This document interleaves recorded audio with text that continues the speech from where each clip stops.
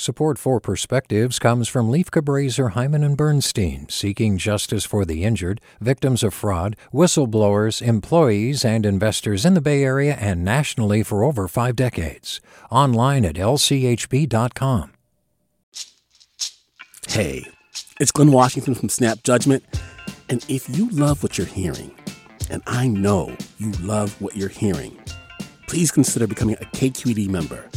Get special access to cool events, behind-the-scenes footage, and so much more. Plus, you'll sleep better at night knowing you did your part for the community you depend upon. It's in you.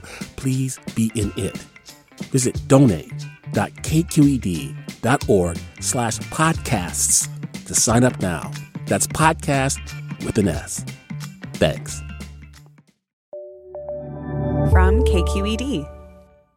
I was only 7 years old when I began to hide my name. I was making my first ever order at the local Starbucks when I was asked to repeat my name. At first, confusion struck. Nevertheless, I clarified each syllable, letter, and even offered pronouncers for the vowels. Yet, what I thought would only happen once kept happening when making a restaurant reservation, shopping, or even having an offhand conversation. Maybe it was malformed pronunciation, maybe an unclear accent, or maybe just a bad day.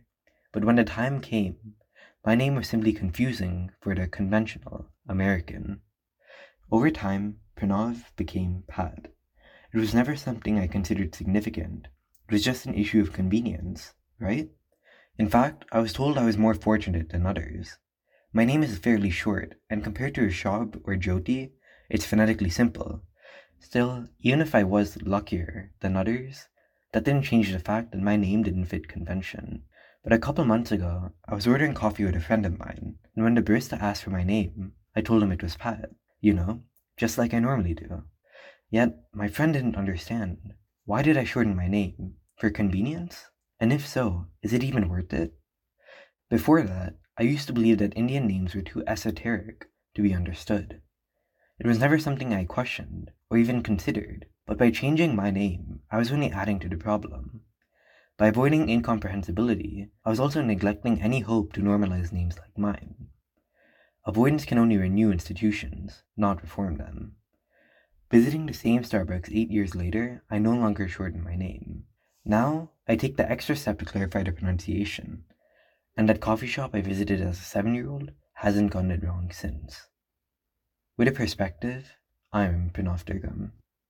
Support for Perspectives comes from Leif Cabraser, Hyman and Bernstein, seeking justice for the injured, victims of fraud, whistleblowers, employees, and investors in the Bay Area and nationally for over 4 decades. Online at lchb.com. Support for Perspectives comes from Leif Cabraser, Hyman and Bernstein, seeking justice for the injured, victims of fraud, whistleblowers, employees, and investors in the Bay Area and nationally for over 5 decades. Online at lchb.com. Hey, it's Avery Trufelman, host of Articles of Interest, and I've got to say, I've been a fan of KQED ever since I was a little kid, and I would come out to San Francisco to visit my grandma. It was just what we'd always turn on every time we got in the car, every time we were making dinner and turning on the radio. It was always KQED. And then over the years, I've become a massive fan of KQED podcasts because this is local reporting at its best. These are answers to questions you've always wanted to know, interviews with exciting, unusual voices, necessary journalism, all told with love and care and artistry. And did you know that a majority of KQED's funding actually comes from members? It's just people like you and me supporting the programs they love, while also getting access to cool events, behind-the-scenes footage, and so much more. If you want to sign up and be a part of this amazing community, visit donate.kqed.org/podcasts to become a member today. That's podcasts with an S. Thank you for listening, and thank you for your support.